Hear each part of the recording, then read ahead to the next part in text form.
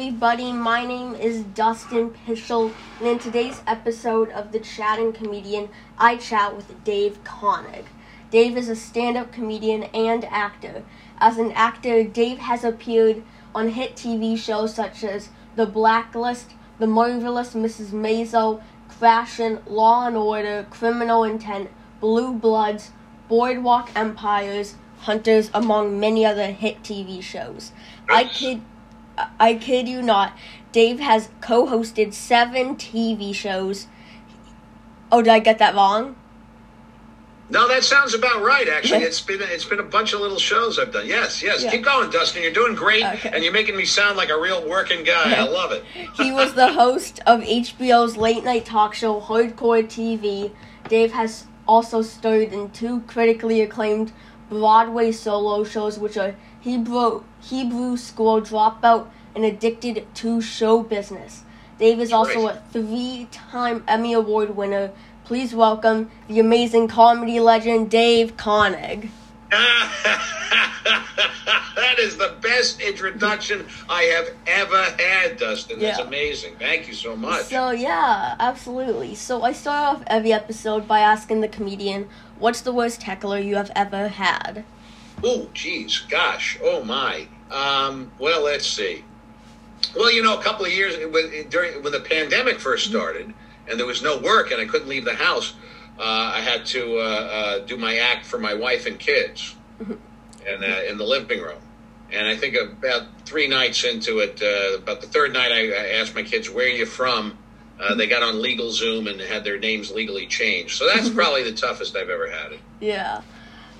So, yeah, did you do any of those, Zoom comedy shows during the beginning? No, this is the only Zoom experience I've ever had that I've actually enjoyed so far. No, I did 1 or 2 Zoom comedy shows, and I really hated it. Yeah. I hated it. Because you for stand-up comedy, I mean, you got to have the audience. You got to have that live connection with an audience. Yeah, I tried it. I did it because it was all that I could do. But I have performed a few times in person, and I prefer in person a lot more. Don't you think? I mean, because if you have an audience, stand-up comedy to me, and I'm sure to you, Dustin, it's something you have to do with other people. You can't do it by yourself. Yeah. And doing it on Zoom kind of feels like you're just doing it by yourself, right? Yeah. Yeah. So how did you get started in comedy? Well, I was an obnoxious young child actor. Did you do any theater when you were younger? Yeah, I did do some. Yeah. So I was a child actor, but I was a professional child actor, and I wasn't a big star or anything, but I worked a lot and I did a lot of theater. And then I had my awkward adolescent years. And then when I was about 20, 21 years old, I really wanted to get back into show business, And see, the thing is about being an actor is you have to wait until someone casts you in something. And until someone else writes it, and someone else directs it, and someone else produces it, and then you audition for it, and then you wait, and then maybe you get it, maybe you don't. But with stand-up comedy, especially in the 1980s in New York City, there was stand-up comedy everywhere, and basically every pizza joint had a microphone on a stand in the corner and said that we got comedy in the back of the house. So you could pretty much get out there really fast and get on stage and start doing comedy and get that immediate audience reaction. So I was going around to different joints, but I was nervous, and I was hesitant, and I would sit in the back and I would watch all the other comics, and I wanted to do it, but I was afraid to do it. And I started hanging out at a comedy club in New York City called the Comic Strip, and I was going there every night, just sitting in the back watching all the comics. And I went up to one of the comics after the show. And it was this funny guy. I thought he was very funny on stage, and I got the nerve up to say, and I was like in my 20s, and he was a little bit younger than me, so he was also in his 20s. And I said to him, "Gee, I really like your act." And he says, "Are you a comic? Do you do comedy?" And I went, "I don't know. I kind of want to. I don't know." He said, no, you really should. He said, you got a good look and you got a good voice and you should do it. So I said, and he kept saying this night after night. And I kept going, I don't know. So finally, he said, look, if you don't get up there and do some time, I'm not going to let you hang out here anymore. So I said, all right. I said, tell you what, I'll come back tomorrow. I'll show you some jokes I wrote, and you tell me what you think. Because I needed someone else to tell me. I didn't have the confidence. So I go back the next day, and I show him some jokes I wrote, and I had them written down. He's sitting there, he's reading them, he's going, yeah, okay, that's good, yeah. All right, then. He says, wait a second, and he goes into the showroom, into the club, and he whispers something to the MC, and then he comes back out, and he grabs me, and he shoves me into the room, just as the MC is introducing me. Yeah. You see? And the MC introduces me, and I get up on stage, and I do stand-up for the first time, and it went pretty good. And the kid who was convinced me to do it was Adam Sandler. Wow. Yeah. Yeah. And that was the first time I did stand-up comedy, and I never saw Adam again after that. Because after that, he went on TV and films, and he became a big star. And now, if I want to see Adam, I got to pay $20 for a theater movie ticket. Yeah. So did how old was I don't know if you knew. Did you know the exact age of Adam Sandler? How successful was he back then? At this point, I was, I was 23 or something, so he was probably 20, because I think he's a couple of years younger than me. And he had just started doing a little television. Mm-hmm. So everybody at the club knew that he was starting to break out a little. Yeah. And he had just gotten cast in his first movie, which we all knew because everywhere he went, he carried the movie script around with him. Yeah. And so he was just kind of moving up and out of the comic strip as I was coming in at that point. And but he's the guy who he basically literally shoved me up on stage for the first time. Something to think about is something I noticed is a lot of times at those comedy clubs, the comic strip, Gotham Comedy Club, the Comedy Store, a lot of times really big comics still perform there, Dave Chappelle, Chris Rock, Jerry Seinfeld. Because they can do bigger places, but it's also just, a good atmosphere for comedy, and it's just, it's something that I noticed, there's always, it's a few hundred people watching, but there's, a headliner who makes millions a year. Well, the kind of the cool thing is, a guy like Jerry Seinfeld, who is worth, about $37 billion, right? He could buy and sell America. Yeah. But he does pop into small clubs, like some of the clubs you just mentioned, with, maybe 40 people in the audience. And he'll pop in and to work on material just as he always did when he was younger, because he's still a working comic, and that's the best way to develop material. Yeah. Dustin, when you're developing a new bit or a new joke or you can't break it out in a big theater where people are paying good money. You got to break it out in a little club. That's what the clubs are for. They're workout rooms, essentially. Yeah. A lot of times, what I do is sometimes, I try it out on my parents and stuff like that. And, if I think it's, good enough, they laugh enough and I also think it's good enough, I'll take it to perform with. Yeah. Well, that makes sense. And I tried that, but I tried trying material out on your parents, but they said, who the hell are you? And get the hell out of the house. And they called the cops. So I stopped doing that. Yeah. Was it your mailman? Was it my mailman? Yeah. No, the gag was I was trying it out. I was trying my material out on your parents, just as you do. So you worked in Broadway. How did you get into that? Well, now here is 1996, you see, and there was a big hit Broadway revival at the time of the musical Grease, right? Which you might be familiar with, right? Grease, and at the time it was on Broadway. It had been running for years. Well, they had a character in the show, the radio DJ Vince Fontaine, And what they had done with that character is they kind of beefed up the role. And the guy who played Vince Fontaine would come out on stage a half hour before the show started, and he would warm up the crowd as they were coming into the theater. So they needed a guy who could do that, who could do crowd work and do stand-up comedy and that sort of thing, as well as being a character in the show. And so I went to see the show. So I got an audition.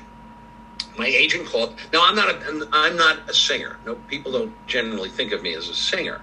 So the idea of auditioning for a Broadway musical was completely out of, alien to me. Yeah. But my agent called and said, I got you an audition for a Broadway musical. I said, well, why do they want to see me? And they said, well, yeah. So I went to see the show the night before the audition because I was going in to replace the fellow who was playing Vince Fontaine. And I go in 7:30, half hour before curtain. He's on stage. I walk in, and there's Vince Fontaine on stage. And he's doing jokes, and he's doing shtick, and warming up the crowd. And I think to myself, I could do that. That's what I do. And then the show starts, and he's a character in the show, and it's a little light musical comedy acting. And I think to myself, I can do that. I can do that. And then he would break the fourth wall, in between scenes and pop out and do shtick with the audience. And I think to myself, I can do that. And then intermission, I get a premonition, which has never happened to me before or since. But it suddenly hits me. Not only can I do that, I'm going to do that. Yeah. I'm going to get this job. And I'm going to star in a Broadway musical. Now, intermission's over. Second act. Vince Fontaine's out on stage, and 4 backup singers come running up the aisles. They join him on stage, and he belts out this big, beautiful Broadway show tune to start the second act, and my heart sinks. And I go, I can't do that. So I show up for the audition. Big Broadway director, Jeff Calhoun. Big Broadway producer, Barry Weissler, who's a big multi-billionaire with, beautiful, gorgeous hair and a $10,000 suit and cufflinks. And he says, do some of the audience warm-up stuff. Now, they had a script for the audience warm-up, but I didn't like any of the jokes. So overnight, I had rewritten all the jokes. I gave him better jokes. So I get up and I start doing some of the audience warm-up. And Barry Weissler, the big producer, goes, this guy's great. He's great. I love this kid. I'm killing him. He says, read some of the script. Do one of the scenes. So I do a scene. Fantastic. I love it. I got the job. He says, can you sing? I said, can I sing? I said, Barry, can I sing? I said, no, I can't sing. Here's what you do. Take the 4 backup singers, turn their mics up. You turn my mic down. I'll fake my way through the song. No one will care. And Barry Weissler, huge Broadway producer, thinks about it for a minute and goes, works for me. And then 8 days later, I'm in a Broadway musical. Wow. That's crazy. And then every couple of weeks I'd get carried away and I would belt the song out like huge, like I was Ethel Merman. And the musical director would come up to me after the show and he'd say, Dave, great show tonight, but we could hear you sing. Yeah. So how long did you start in that Broadway play? I was in Greece on Broadway for 4 months, and then the show closed. So I closed the show. It had been running for 5 years, and then the 4 months to me was enough to just bring it to a screeching halt.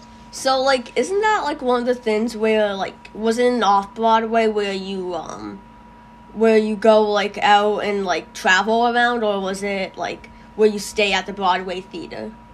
No, this was on Broadway at the Eugene O'Neill Theater on Broadway, and no, I wasn't touring. I was right there and doing a Broadway show. Wow, that's cool. So yeah, it was very cool. Yeah. It was very cool. Yeah, Have you do you watch Curb Your Enthusiasm? I haven't seen it in a while, but yeah, I used to watch it a lot. Yeah. So I remember when Larry, he became someone in Broadway, when he started doing that. He was going to play Bialystok in The Producers on Broadway. Oh, yeah. The musical The Producers. Yeah. Yeah, and I never knew that Broadway always actually had comedy. I thought it was always just this sort of when I was younger. I remember my mom brought me to this play. It was The Nutcracker. I was really young, I was 4, 5, 6 maybe, and I didn't like it, so I just started booing. Like, I started just, like, screaming, boo, boo, like, and, like, I didn't even think about it. I think it's, like, once I saw the men in tights, I just started booing. I couldn't handle it. And then I forget the rest of it, but I remember people looking at me. The rest of it was you being escorted out of the theater. Yeah. That's what the rest of it was. Yeah. So what was so triggering about these men in tights that just caused you to spontaneously start heckling and booing? I didn't think it was right. It grossed me out, and I didn't like it. I understand. I get you. I get you. So, yeah, what was it like? So you were a child actor, like... I was a child actor, yes. What was, like, that, like, did people ever treat you differently because of that? At school or anything? Yeah, I mean, it was kind of like this, only I was smaller, you know. It was, show business is a strange business in general. Yeah. I mean, you've been out on stage and you've performed, right? So you know it's an unnatural atmosphere, and it's the same for kids. You know, that's why child actors oftentimes have issues later in life. But but not me, because I'm fine. I'm fine. Yeah. So like, did you ever like appear on TV or anything, like as extra roles or anything? No, I didn't do extra work, but I did some. I did a little film work, and then I was up for. I never got the big job on TV. You know, I came close to a couple of things, but nothing major. Nothing. My career when I was a child actor was small stuff. You know. Yeah. I wasn't like a big star. Yeah, I understand that, but I was just wondering if you ever appeared in like films or stuff. Yeah. Yeah. So, yeah, did like you said that like earlier that like you were sort of obnoxious because of that? Well, I mean, I started in show business when I was about 9 or 10 years old. So most 9 or 10-year-old boys are obnoxious to begin with, you know. And then you put them on stage, and then it's all hell just breaks loose. Yeah. Yeah. So, I was wondering about that. Because, like, that's just, like, a really big ego booster. To be up in front of an audience and get so, like when you've done stand-up comedy in front of a crowd, right? Yeah. And you get a laugh, right? And you get that big audience response. I mean, see, other kids don't get that. Yeah. Nobody's getting that just hanging out in the playground, but you get it when you get out on stage, and then you chase that feeling for the rest of your life, Dustin, and you know. Yeah. So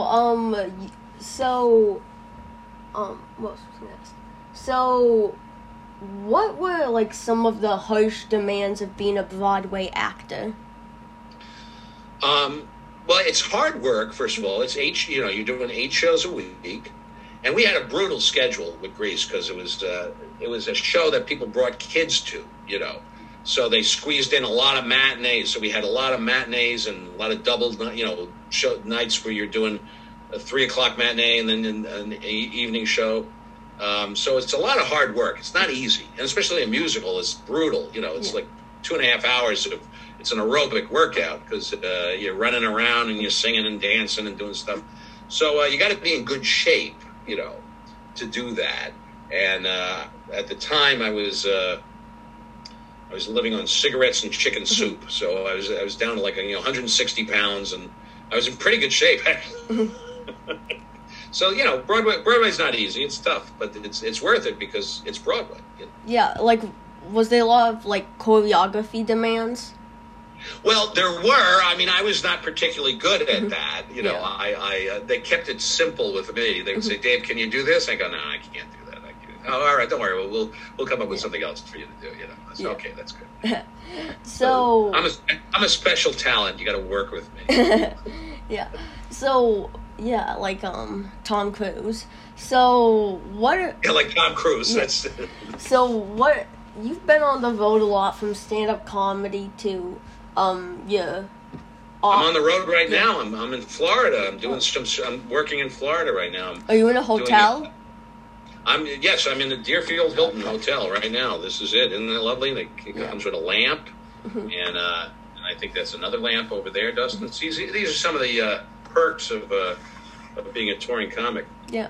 I was, like, because I was wondering, because I've had about 57, no, I think it's 58, like, to 60 interviews now with comedians, and I don't think I've ever had, like, well, they weren't all comedians, about, like, 80% of them were 70 and 30% were, like, producers and stuff.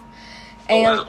Yeah. Yeah, those are the ones you want to keep in touch with, is the producers. The comics aren't going to do anything for you, but keep in touch with those producers. Yeah, so I remember, like, well, I don't remember any of them being in, like, a hotel room, which I found. Oh, yes. Well, here I am. I'm at the Deerfield Hilton in Deerfield Beach, Florida. I'm on tour. I'm an opening act for a big singer, Melissa Manchester, who had a lot of hit songs back in the 70s. And so this is my room. Yeah. This is my generic hotel artwork there. Yeah. And these are snacks, Dustin. If you come by, we got bananas. And I got wheat thins, Dustin, and all kinds of good stuff. So yeah, here I am in a hotel. Jeez, our snack, the exciting life on the road, is so different. Yes. Yeah. So, because, like, a lot of the people I have on, like, they do, like, I guess I didn't think about how, like, COVID, but, like, a lot of times, like, a lot of them, like, that I've had on, like, Tom Rhodes, I think he's, like, on the road, like, probably at least 35 weeks a year, or something crazy like that. Yeah, so, what comedians inspired you? Geez, you would think at this stage of my life I would have a good answer to that question. I mean, I'm a big fan. I'm a big comedy fan. I like, and I know how hard it is to put together an act. So I have great respect for anybody who's got an act that works and gets laughs. But who inspired me when I was a kid? And when I was a kid, you see, I'm a couple of years older than you, Dustin. I don't know. What are you? 32, 33? I'm like a couple of years older than you. Yeah, I'm about 92. Yeah. So I mean, I was still coming up in the era of the old show business, the old vaudevillians like Jack Benny and George Burns and guys like that. So I always loved those guys. But in terms of stand-up comedy, who? I'll tell you a comic who really inspired me is Robert Klein. Do you know Robert Klein? I recognize that name. I think I know what they look like. Look him up. Look him up tonight on YouTube or whatever. Robert Klein is, and he's still out there working. He's great. Robert Klein, to me, kind of was the first really big new stand-up comic. I mean, not really. There were others, but. Like around 1970, Klein put out an album called "Child of the 50s." It was a stand-up comedy album, and all the routines were about him growing up in the 1950s. And it was just stuff about him growing up. And to me, it's like the Sgt. Pepper's of stand-up comedy albums. Sgt. Pepper was an album by the Beatles. The Beatles were a rock group. I have to reference all. But so Klein was a big. I wouldn't say it was a big influence, but I just really loved. I played that album over and over and over again, endlessly, for years, and then later in life, like the first time I met Robert, I went up to him and I said, "Gee, Robert, I just want to tell you that your first stand-up album." Is like, to me, it's like the Sgt. Pepper's stand-up. I mean, it's just an amazing album.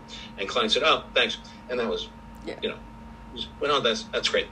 Thanks. Yeah, that's like when I asked someone to be on my podcast, and like, you inspired me so much. I loved the TV show you created, and then like they see the message and they never reply. The hell with them, Dustin. The hell with those people. You don't need them. You're a star, Dustin. You are a star. You don't need those people. The hell with them all. Don't listen to me. I'll give you bad advice. Yeah.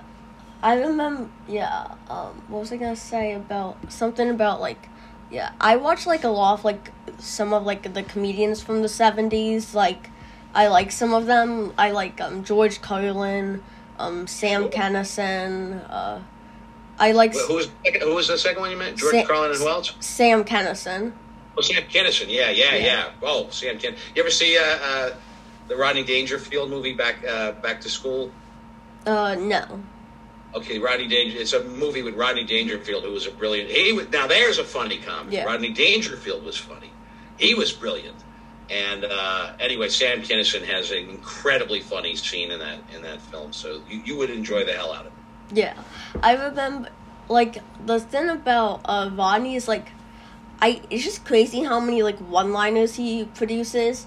I hear one person... Who's that you're talking about? Rodney Dangerfield. Oh, Rodney, yeah. Like, some people say that's harder to write stories in comedy, which I do, but, like, I think it would be harder to do a bunch of one-liners. Well, Rodney was brilliant, and he studied... The interesting thing about Rodney Dangerfield, and I didn't know the man, so, I'm not trying to say he was my pal or anything. This is just what I know about him, is that, when he first started out in doing stand-up comedy, he was a failure. He was just a failure. He bombed out of the business, and then he went to work in New Jersey. He was an aluminum siding salesman, which was... like half a con artist, selling aluminum siding for houses. But then he tried to figure out, he looked at comedy almost mathematically. Mm-hmm. And he analyzed his act to try to figure out why it wasn't working. Mm-hmm. And he figured out he needed to squeeze in as many jokes as possible. He needed more punchlines, more jokes, more laughs. Yeah. So he took almost a scientific approach to writing jokes. And he tried to get them down to the most minimal amount of words possible. He got it down to 11, 12, 13 seconds. So he could squeeze in 4, 5. Most comics are lucky. We try and it's an unscientific thing, but you try and get at least 2 or maybe 3 laughs per minute. Would be great. I mean, Rodney could squeeze in 5, 6 jokes per minute. Yeah. So if you watch him on his old Tonight Show appearances, I mean, the amount of material he's doing is phenomenal, and it's all funny. Yeah. Something I noticed that works a lot is, you do, you have, one setup a lot of times. Well, you have a few setups, and then eventually, if it's a story, you can have, a punchline after punchline. Sometimes you can. Well, I mean, what you can do is you can tell a story... And whatever the story is, and you can write jokes for that story, so that the story becomes a series of jokes on the same theme. So whatever the story is, my trip to the dentist. Mm-hmm. I went to the dentist, and the dentist said this, and then he opened my mouth, and he got the wrong tooth, so you tell the story, but make sure you got a joke or a punchline for each. Yeah. Point in the story, every step along the way. You know what I'm saying? Yeah. And that way you can tell a funny story and get 5, 6, 7 jokes in there. Yeah. I hear that you should get what really good comics aim for is 7 laughs per minute. Well, I mean that's sure that would be good. Yeah. So. That's a laugh every 8 seconds. I don't know. I mean, it's good to set your goals high, though. Shoot for that. Yeah. But don't get depressed if you don't get 7 or 8 laughs per minute. I mean, it's a lot of laughs. Yeah. So, what are some of your craziest? Wait, no, I already asked that one. So, So, can you tell me about your Emmy Award-winning TV show you hosted, Subway Q&A? Well, that was a show. It was a local TV show in New York City. It aired only in New York City, and I did that for a couple of years. And it's funny. It was funny stuff. And then what we would do is I would go down onto the subway with a camera crew. It was sort of very improvisational and sort of kamikaze television. You go down there with a cameraman and a microphone, and you'd have an idea of something, and you interview people on the subway, and you go real fast, boom, boom, boom, boom, boom. And what you do is you shoot about an hour of material, And then all the magic happens in the editing booth. And then you edit that down to a small chunk, and you get a gem, like a real diamond gem of comedy. And you throw that on the air. And they threw me 3 local Emmy Awards for that. I figured, and the local Emmy Awards are the same. It looks exactly the same as a regular Emmy. Yeah. But the local Emmy Awards are a little smaller. So if you got 3 of them, it equals 1 big national Emmy. Yeah, well, I wouldn't say it was, I wouldn't say a local Emmy because it was a New York Emmy. Yeah, well it was New York City, yeah. So, yeah. So, what's the worst gig you have ever had? Oh, geez, there's a lot of them. Okay, I'll tell. So I was. Okay, I work pretty clean. I'm a fairly clean comic. So I get a lot of gigs where they want you to be clean. And but early on, I got a gig. I was booked into a fundraiser for a Pentecostal church. You see, and I have no disrespect to anybody's religion, but I got booked into a Pentecostal church fundraiser because I'm working. I'm doing my set, and I'm kind of like, this is my own fault. I'm kind of a dummy. I didn't know anything about. I didn't know who the Pentecostals were. I just thought it was another form of, So I didn't know how. There's clean, you see. Mm-hmm. There's clean, and then there's Pentecostal clean, which is much cleaner. So I'm working for and I'm about 10 or 15 minutes into my act, and everything is going great, and people are laughing, and I told a joke, very mild. It was nothing. It was a mild innuendo. You could tell it anywhere. You could tell this joke anywhere, except for at a fundraiser for a Pentecostal church. So I tell the joke, and then I go to tell my next joke, and I realize that the microphone is off. And I went, who turned off the microphone? And a woman in the front row said, Jesus did. And Dustin, when in show business, just like in life, when Jesus shuts off your microphone, show's over, So that was it. I mean, there was nothing I could do. I said, well, good night. And I got in my car and got the heck out of there. What was the joke? They argued with the agent about paying me. So what was the joke? That was a pretty bad gig. Yeah, what was the joke? What was the joke? Do you remember? Let me think. Yeah, it was... Well, I mean, how old are you, Dustin? 13. I can't tell you this joke. This is a joke for... This would be for... Well, I can't tell you this joke on this show because it's 4:00 in the afternoon. If you do a late night show, Dustin, if we were Zooming at 11 o'clock at night, I could tell you the joke. Okay. Yeah. So, can you tell us about your Broadway show, Hebrew School Dropout? Well, I can. So I'm Jewish, and but I was in show business when I was a kid. So my parents were not very religious, and I was doing show business, so I wasn't very religious. So I never had a lot of religion. I married an Irish Catholic woman, you see, and we had to raise the kids Catholic because that's just the way it works. It's fine, really. Except I think my kids might be a little anti-Semitic, just a little. Well, you hear comments, Dustin. I don't like to make a big deal. I remember one time my son was 4 years old, and he asked me if I'd buy him his own real car. I thought that was kind of cute. I said, "No, Daddy can't do that. That would cost too much money." You know what he said? What? He said, "You people." That's what I would think. My own kid says this to me. So anyway, at one point, this is actually semi-serious. So at one point, after 9/11, you see, and which was a long time ago before you were born, and I was down at Ground Zero for a month with the USO because at the time I had the TV show on in New York, Subway Q&A, and I had a little bit of local celebrity, and so I was down at Ground Zero with the USO, and they had these respite centers for the workers, where the workers could come off the pile and get coffee. And anyway, I was down there to entertain the troops is what it was. And I spent a month down there, and it was a tough scene, and I kind of absorbed a lot of that grief, and it kind of, did a little bit of a number on my head. So shortly thereafter, I was thinking, I need something. I need something in my life, you know. And I look over at my wife and kids, and they're going to Catholic church, and I go, well, you know, I kind of liked it, you know, because it's men in robes and smoke and miracles. It's like showbiz. It's like a magic act. It's like Las Vegas, you know. So I said, I'm going to go do this. So I converted to Catholicism, which was maybe not the smartest move. And I decided I was going to keep it quiet. You know, I didn't want to explain it to him. I'm a Jew, and I converted. Well, it's too complicated.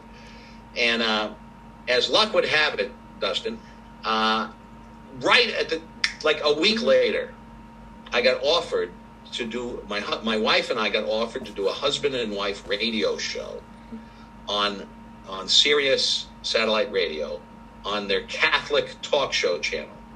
So here I was, a confused man, exploring Catholicism quietly. I just wanted to do it quietly. And then suddenly I was a national spokesman for the Catholic Church, which I wasn't really cut out for. Yeah. And it was very strenuous. And here I was working for the Catholic Church, and I'm a Jew with a big mouth, so it didn't really go over. What could possibly go wrong? And so I did that for 2 years, and I was getting back pains and insomnia, and I was getting migraine headaches, and I couldn't tell if it was from the pressure of working for the Catholic Church or if my body was rejecting the Catholicism like a bad liver transplant, you know. So I got us fired. I said that, you know, I couldn't keep my mouth shut on the air about certain things, and so they fired us. They fired me, and they fired me, and my wife was my co-host, so unfortunately they had to fire her too. And so I immediately converted back to Judaism, like the next day, you know. And then what I did was I cleverly, because I have some brains, I wrote a very funny show about it, and I got it produced off Broadway, and it got great reviews, and the New York Times reviewed it and said it was hilarious, and it was called Hebrew School Dropout, How I Converted from Judaism to Catholicism and back to Judaism and lost those stubborn last 10 pounds. That was the name of the show. Yeah, it sort of like reminds me of sort of like a grand reopening of a store for some reason. Or like a grand reopening. That's, you know what? Dustin, that's a good analogy for life. Yeah. That's a good analogy. You know, in your life, you open a store and you give it your best shot, and then somebody burns it to the ground, and then you got to go reopen another store, and you just keep going. Yeah. Something I noticed is that there's like, I've only known a few Jewish people, maybe 10 Jewish people throughout my life, and then now you know 11. So then once I entered like comedy, I noticed that there were like 20% of the people I had on my podcast are Jewish. Like, it's only 20%. I'm surprised. Well, the thing is, like, I've only known like 1% of everybody I've known before is like Jewish. So it's Dustin, where do you live? What state are you in? Where are you calling in from? Massachusetts. Oh, you're in Massachusetts. Okay, sure. Yeah, all right. Yeah, so I was surprised that like so many people who are Jewish work in show business, because there's like 1 of 70 people working it. We run it, baby. We're in charge. Yeah, because it's like 1 of 70 people are Jewish, and like 1 out of like 5 people in show business are Jewish. I think the numbers are even like let's see. Well, it's probably about maybe 6 or 7 or 8 million Jews in America. Mm-hmm, yeah. Right? And there's 340 million Americans, so but there's 300,000 people in show business, and 98% of them are Jewish. So yeah, so the numbers do skew heavily in show business, as well they should. Yeah, so what else? I remember, can you tell us about your Broadway show, Addicted to Show Business? Right. It was in an off-Broadway house. I just want to clarify, because I know, a lot of people pump up their credits. They say, I was on Broadway. And they weren't on Broadway. I was on Broadway. I was on Broadway in Greece. That's Broadway. But I had another off-Broadway show called Addicted to Show Business. And that was a very funny show.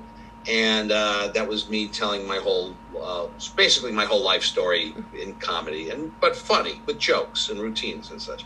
But, one of the things about writing, and when you can write your own material, obviously, if you're doing stand-up, you're thinking about, you're always looking for ideas, and you're always trying to write more material. And one of the advantages, I think, that comics have over regular straight actors who are not comedians is that, we write our own material. We're not just performers, we're writers. And so I've had the opportunity to write a couple of shows that ran off Broadway, and that was one of them. And it's really kind of a thrill, and then you can explore comic ideas maybe with a little bit more depth or elaboration than you can do in a stand-up act, where really you're out there fighting for your life, just trying to get as much laughs as you can in as short a period of time. Yeah. So thank you so much for what? Was it something I said? We're done? No, thank you. So thank you so much for your time on my podcast. And before we go, is there anything you'd like to promote? Social No, I mean, you can go on my website if you want, and you can see all my TV clips and go, wow, look at all that TV work this guy's done. Yeah. How come he's not more famous? But that's about it. Other than that. Oh, and I paint. I do painting, and my painting's on the website. Go on my website. It's got everything. It's, what we call it, Dustin? It's called DaveKonig.com. I paid thousands of dollars to a consulting firm to come up with that name. Thousands and thousands. I spent $28,000 with market researchers. What should I name my website? And we came up with DaveKonig.com. I thought you said that you paid $28,000 for the website for a second. No, that would be silly. Why would a man do a thing like that? Well, people used to do that in, the 2010s before, you could create it, on another website. Oh, yeah, there was a whole scam going on. You're right. You're absolutely. All those web designers who were overcharging everyone, they're all out of business now because everybody just goes on Wix and knocks it out for free. Yeah. Dustin, you're doing great work here on this show. I'm thrilled that you asked me to do this, and I hope I gave you some entertainment and some enjoyment for your listeners and viewers. Absolutely, and goodbye and have an amazing day. You too, Dustin. Thank you. Bye. Keep up the good work. You Bye. too. Goodbye. Bye, Dustin. Bye. Don't hang up on me. Oh. Don't hang up. Let me hang up on you. Okay. I don't know how to do it. Where do I do? You press end and then you press end meeting for all. I press leave meeting? All right. Okay. Goodbye, Dustin. Bye. Goodbye from the Deerfield Hilton in Florida where I'm on tour. Bye. It's my lamp. Okay. It's my phone. All right, goodbye, Dustin. Bye.